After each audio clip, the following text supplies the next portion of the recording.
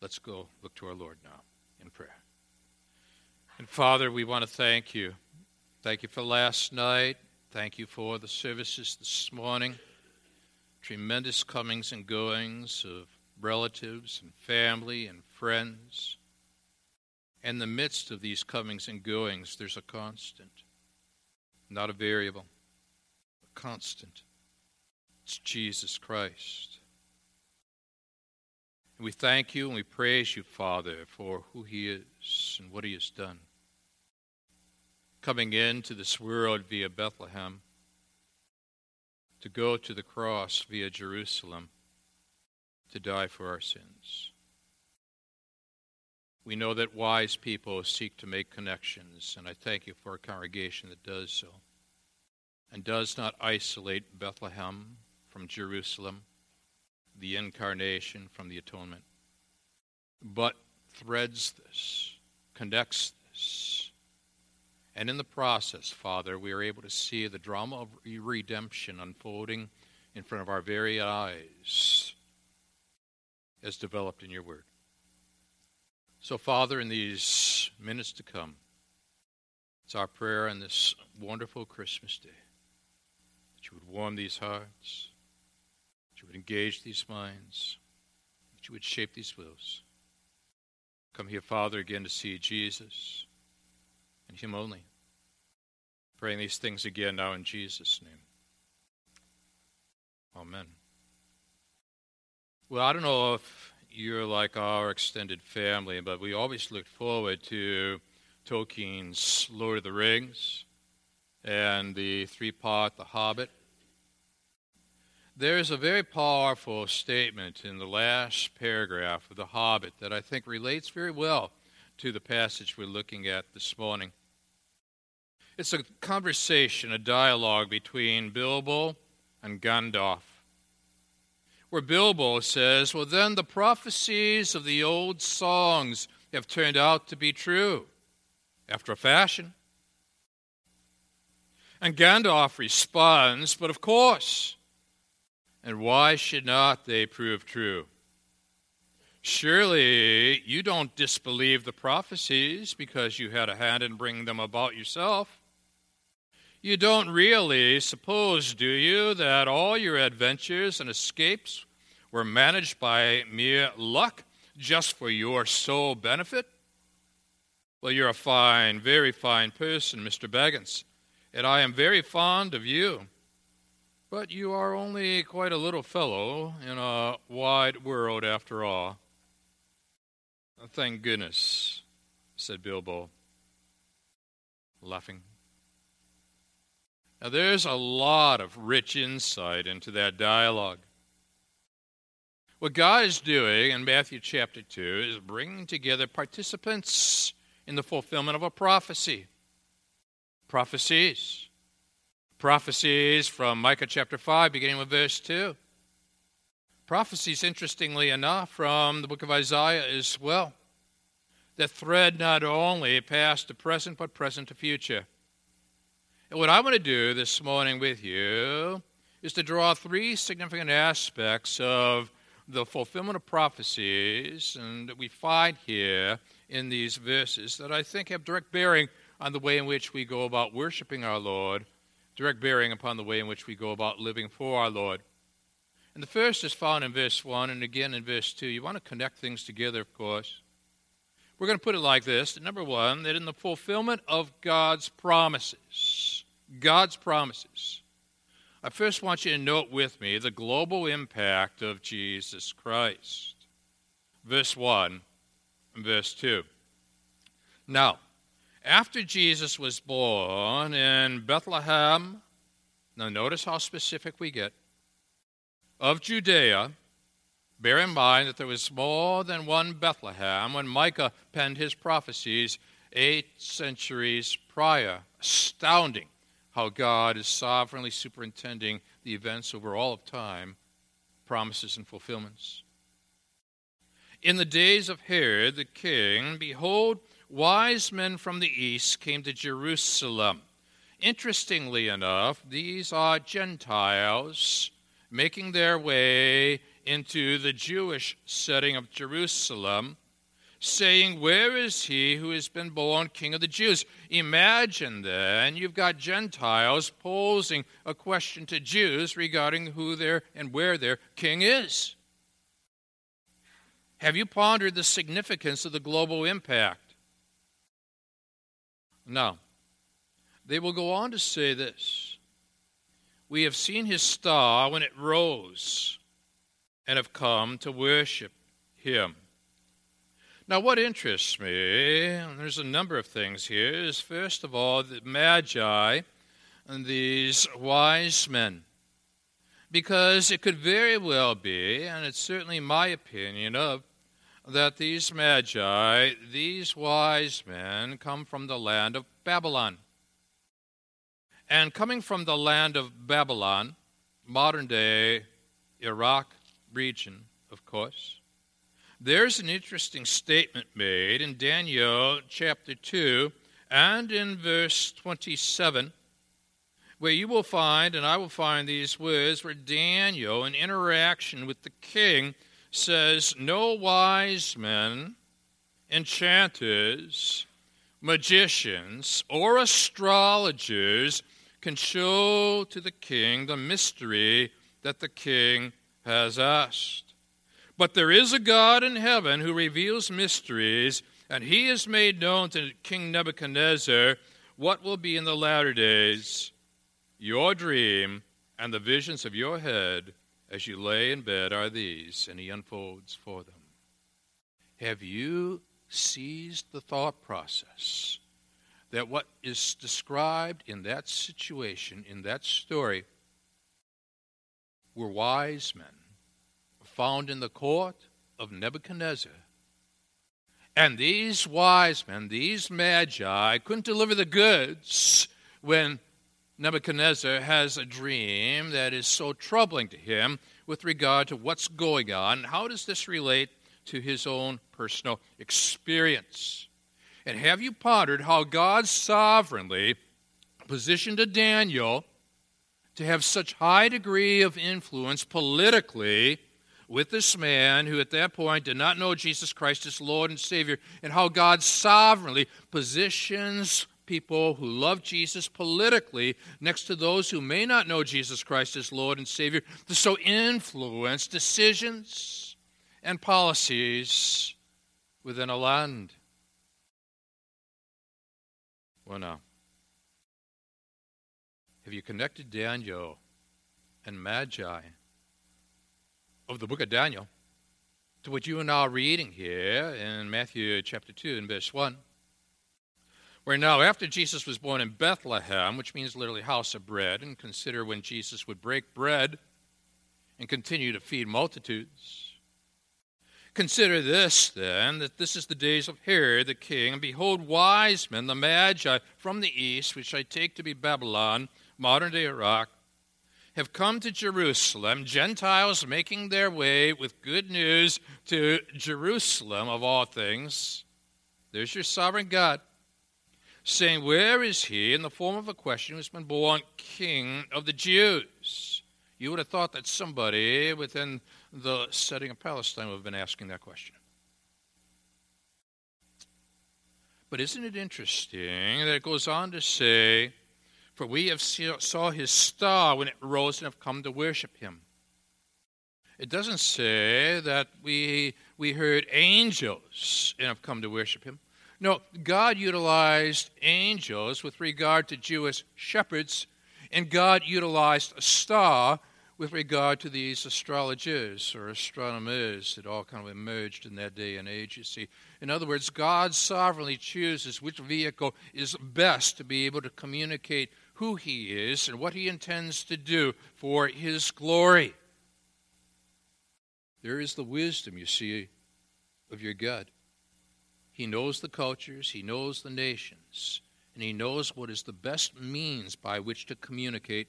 And so he uses a star with regard to Babylonian Magi, and he uses shepherds with regard to the angels with regard to shepherds outside of Bethlehem.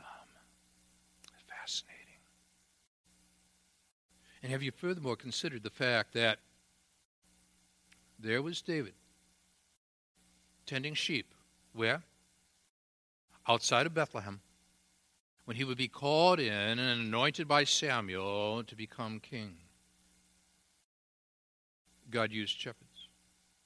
Now God is using Magi, and he used the positioning of Israelites of a prior era to have such a high level of influence that the stage is being set for this kind of global impact to occur. The star. Star of wonder, star of light, star with royal beauty bright. Westward leading, still proceeding, guide us to thy perfect light. There is a brilliant book. I was talking with the pastors prior to first service this morning. You might want to get it early Christmas gift for next year, you see. The Great Christ Comet by Colin Nico. He was formerly a professor at Gordon Conwell and pulls together astronomy and theology. And he poses some thoughts with regard to the historical plausibility of the Matthew 2 account. And writes, for one thing, we know from Josephus that Herod the Great in his final years was extraordinarily cruel and capable of the most terrible atrocities. Therefore, the massacre of the innocents recorded by Matthew in this passage fits perfectly into the framework of the historical period. Then he adds, second, when the Magi did, in undertaking a long journey westward to greet a king, is not implausible, but as we shall see, is very similar to what other Magi did about 7 decades later in the time of Nero. There's the value of knowing history. Third, most devout Jews and Christians despised astrologers. It would not normally have been inclined to trust their testimony. Therefore, you would not have expected a Jewish writer such as Matthew fabricating a nativity narrative to choose astrologers as among the first to welcome the newborn Messiah into the world. Not so. A fabricator would most likely have stayed away from any elements that would have seemed theologically suspect and risked offending the intended readership. Isn't that rich? Isn't that good? But then you want to connect that with some ideas with regard to the idea of the star. Now, understandably, in a few locations, stars more celebrate than in the town of Bethlehem in the West Bank. And there, pilgrims can stay at the Bethlehem Star Hotel, do some shopping when you're prone to at the annual Christmas market on Star Street, check out the coffee at Stars and Bucks Cafe, and visit the Manger Square where images of the Bethlehem Star abound. Now, if you're not prone to head towards Israel, there's Bethlehem, Pennsylvania. And Bethlehem, Pennsylvania, known as Christmas City, USA, what relishes in this association of its name. And so the most prominent manifestations of this, spectacular 90-foot high, 8-rayed star illuminated by 250 bulbs on South Mountain that stunningly beams out over the city and is visible 20 miles away. Now, if that doesn't do you good, well, in your next pilgrimage to Poland, check out their Christmas feasts. For to them, Christmas is known around the nation as Little Star.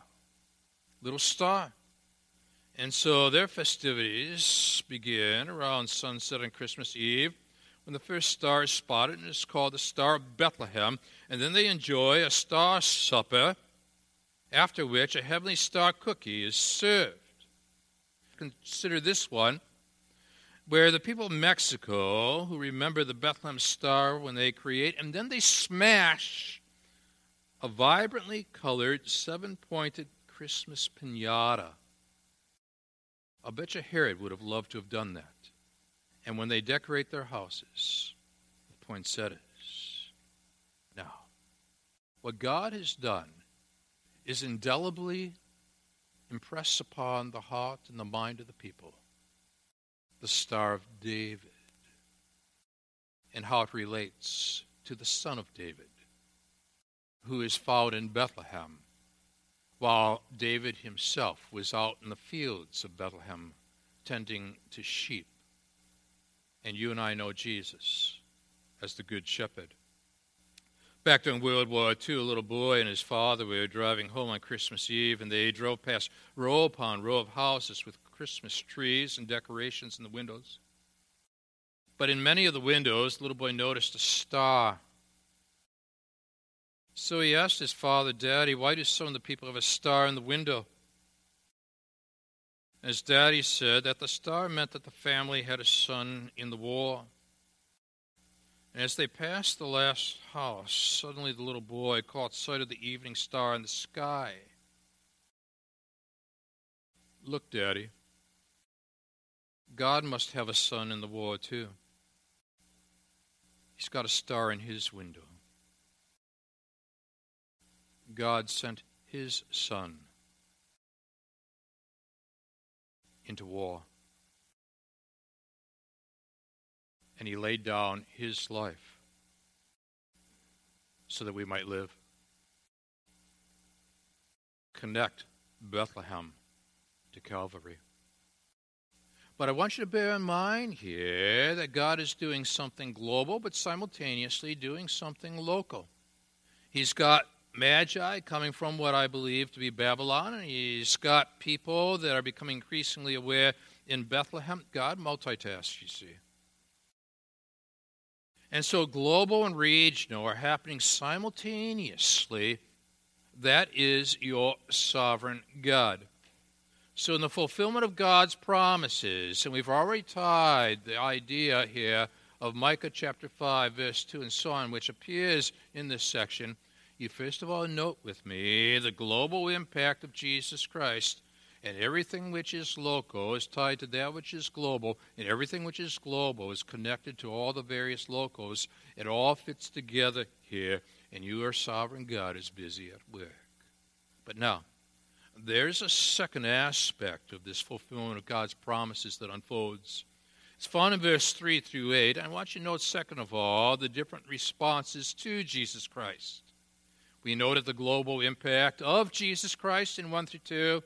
Note with me the different responses to Jesus Christ in 3 through 8. Now, when Herod the king heard this, he was troubled. Literally, from the original language, he was all shook up. Long before Elvis Presley, there was Herod, you see. And people are all shook up.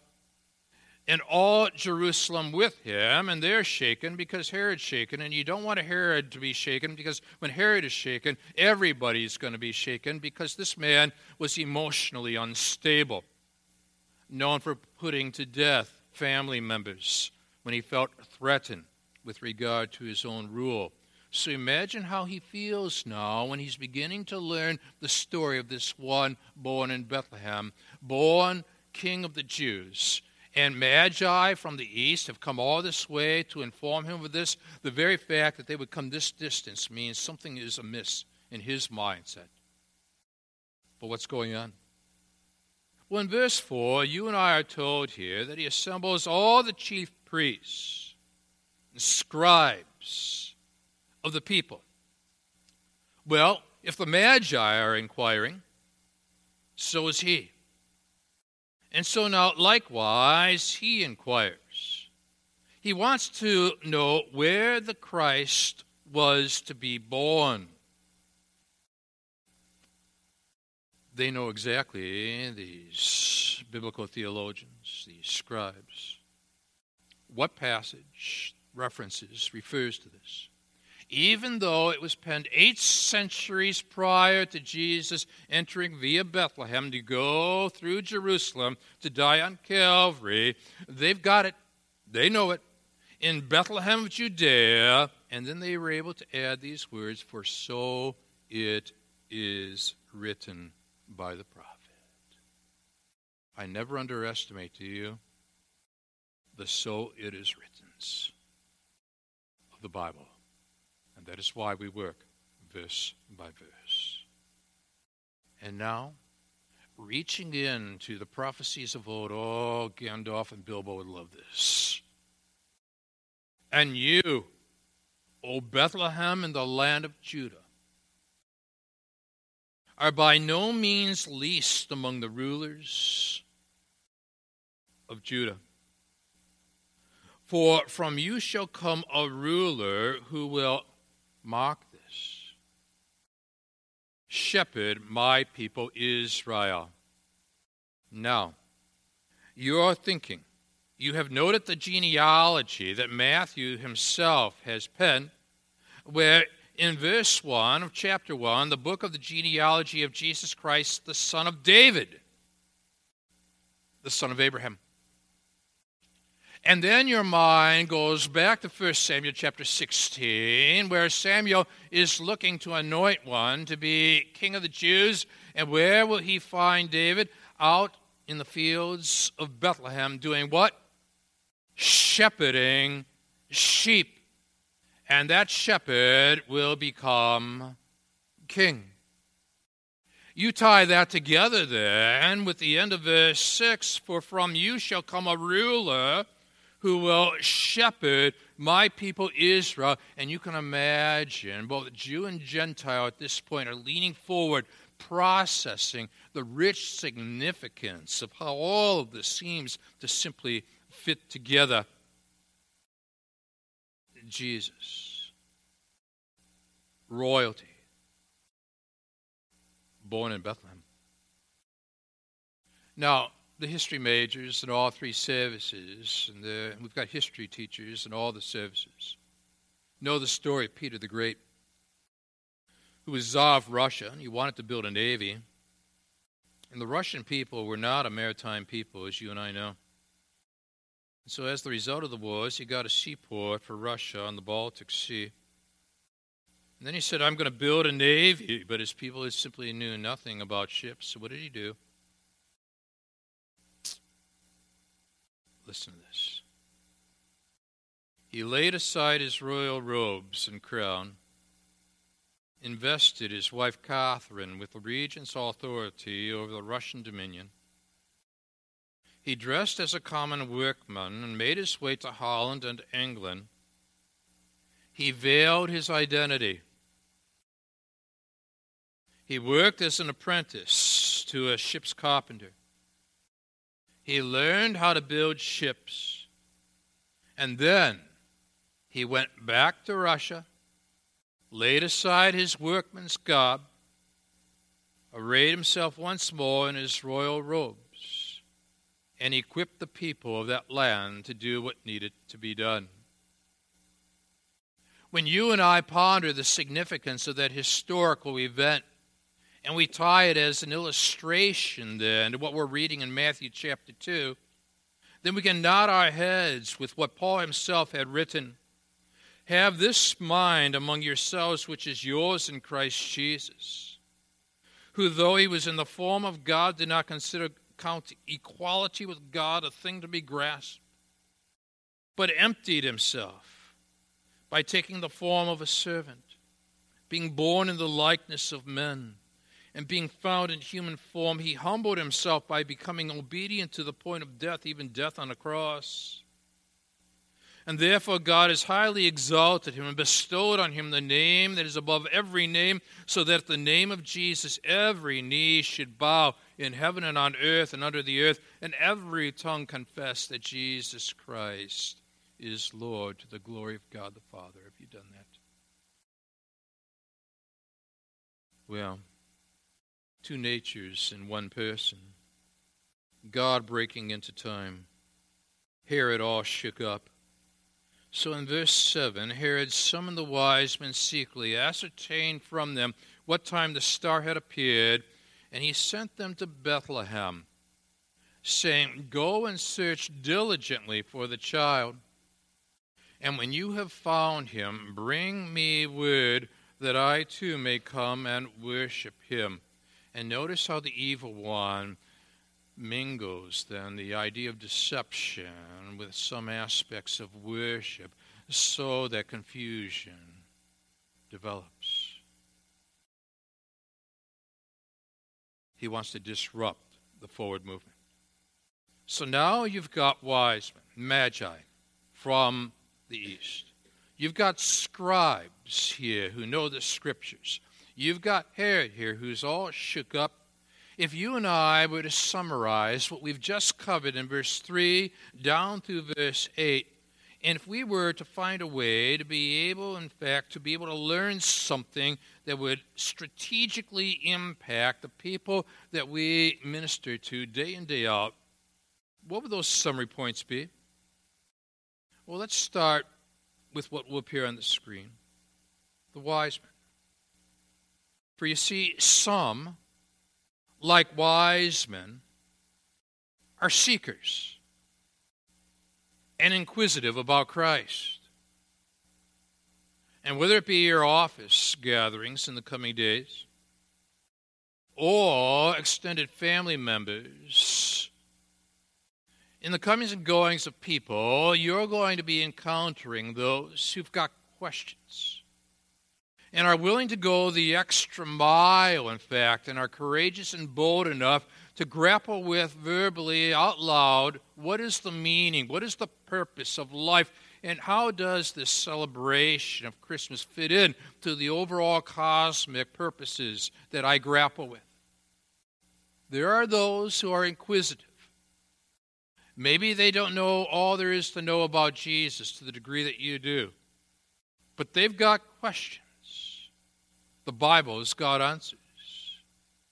And when you will become a student of God's Word and you deal with the cosmic issues of this world in a very personal way, and you bring a sense of purpose and meaning to their own desperate soul search, the result is we've got people who are open to the possibilities of putting faith and trust, like the Magi in Jesus Christ. They're willing to go the extra mile.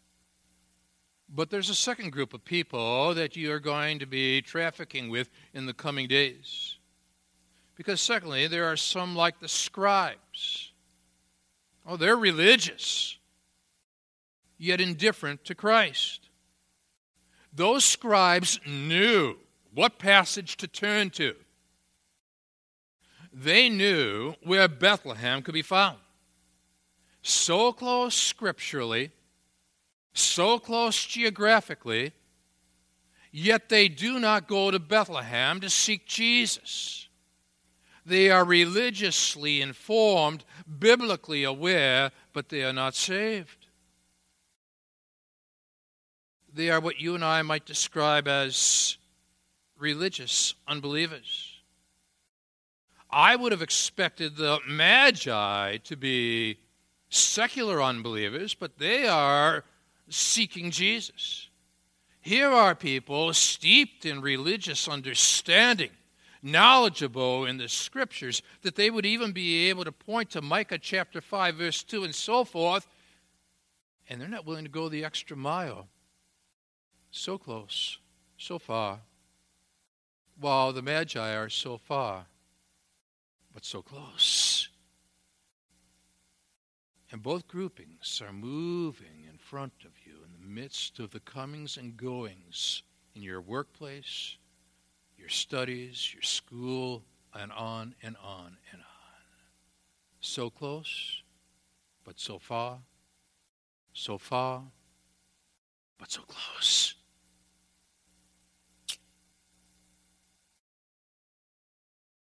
Don't assume if one is religious that one is saved. Don't assume if one is knowledgeable in Scriptures that that person is saved. You might have a scribe on your hands.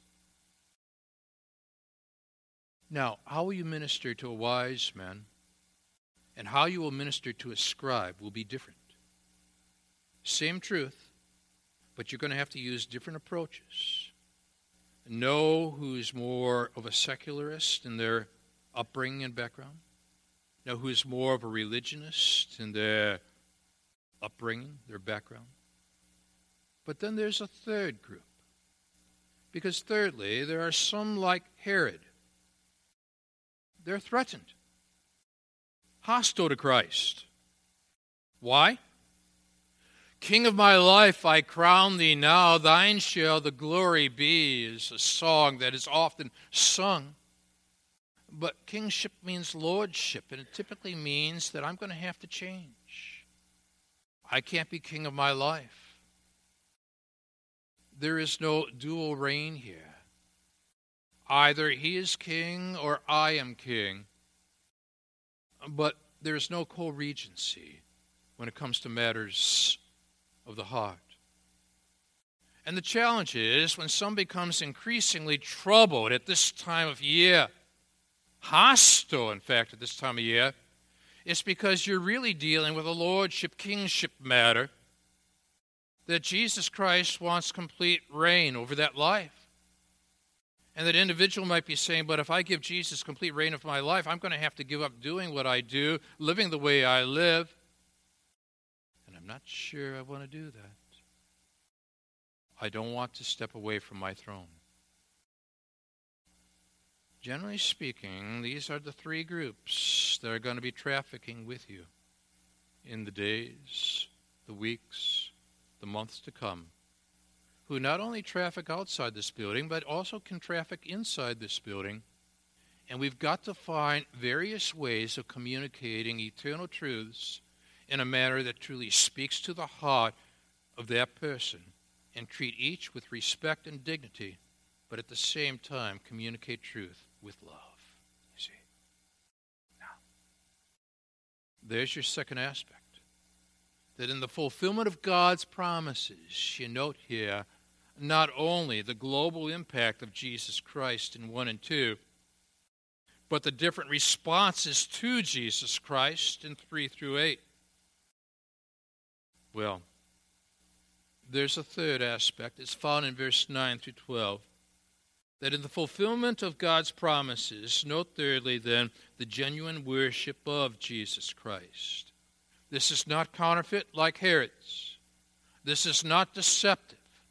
This is authentic. This is genuine.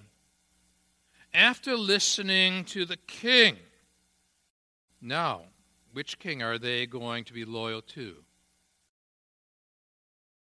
The same question's got to be asked of today. After listening to the king, they went on their way, and behold, the star that they had seen, when it rose, went before them until it came to rest over the place where the child was. God is a way of sovereignly, continuously guiding people to Jesus. Wise men, scribes, and Herods have all got to recognize this very fact. The star does not stop short of the mark. The star gives evidential reality to the fact that this is the fulfillment of the promise of old, of Micah chapter 5, verse 2 and following. So what do you do when this has been fully revealed, as you and I have had through God's Word? Well, when they saw the star, they rejoiced. And they rejoiced exceedingly. How? Over and over and again in Scripture, you find the richness of the word joy. The joy of the Lord is our strength, you see. Not the happiness of life. The joy of the Lord is your strength, even when you feel so weakened by your external circumstances. So in verse 11, going into the house, they saw the child. They saw the child with Mary, his mother. Look what comes next. They fell down and worshipped him. They did not fall down at the feet of Herod. They fall down at the feet of Christ. What's the difference between Jesus, the king, and Herod, the king? Jesus gave life.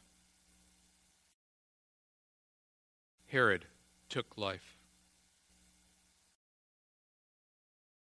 Jesus was born a king.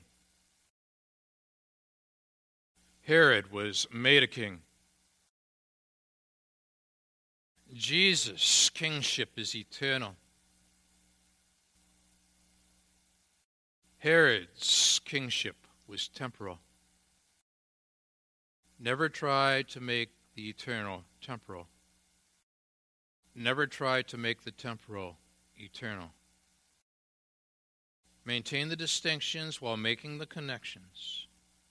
And going into the house, they saw the child with Mary, his mother, and they fell down and worshipped him, even though he's the babe and Herod seems all grown up. When in reality, Jesus lived long before Herod did. So what do? Opening their treasures, they offered him gifts. The great Christmas story of gifts. Gold, frankincense, and myrrh. And as we noted in your insert in the bulletin, there is a prophecy that Gandalf and Bilbo would nod at their heads and say, I like that.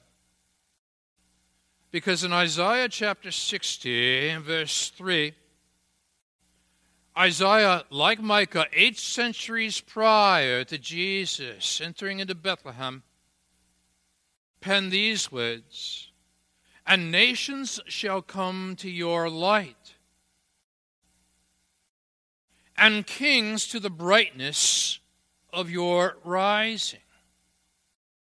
And then at the end of verse 5 of that 60th chapter of Isaiah, the wealth of the nations shall come to you. A multitude of camels shall cover you. The young camels of Midian and Ephah, all those from Sheba shall come, and they shall bring what? Gold and frankincense, and now the gospel itself. And shall bring good news to the praises of the Lord. And what the Magi were in Matthew 2 were a major installment that will lead to that ultimate day still to come, when from the north and the south and the east and the west, people will bring their gifts to the one who comes not merely the first time, but the second time to worship the one who died for your sins and mine. No wonder God would sovereignly have Pilate put over Jesus' head on that cross the phrase, King of the Jews.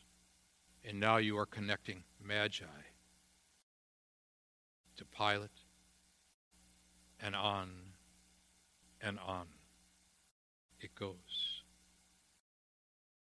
So what do you do with this? Well, God is not done yet. There's still a verse 12. And being warned in a dream. Right next to that, Daniel chapter 2.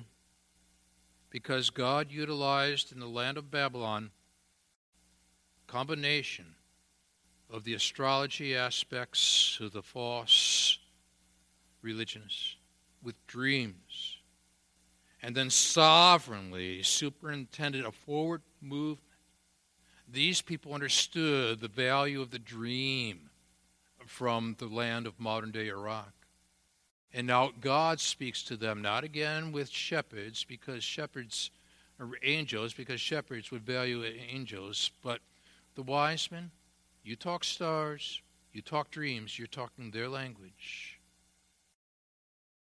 Being warned in a dream not to return to Herod, they departed to their own country by another way. Only Howard Hendricks could put it like this. As a boy, I loved to wander over to a nearby park and watch the older men play checkers. One day, one of them invited me to play, and at first it looked easy. I captured one and then another of his checkers. But then suddenly he took one checker and hopped and skipped right across the board to the border and yelled, "King me!" And with that king, he proceeded to wipe me off the board. But then Hendricks adds this incredible insight. That day, I learned a lot about long-range vision. No one minds losing a few checkers if he or she is headed for the king's territory. Where is he who's been born King of the Jews? We saw his star when it rose and have come to worship him, which should be the story of our lives. Let's stand together. So, Father, in your sovereign purposes, you use angels to minister to shepherds. You use stars and dreams to minister to magi. But no matter which means, the truth remains. Jesus Christ, the same yesterday, today, and forever, is King of kings and Lord of lords. And for this, Father, we give you all the praise. In Jesus' name, amen. Merry Christmas.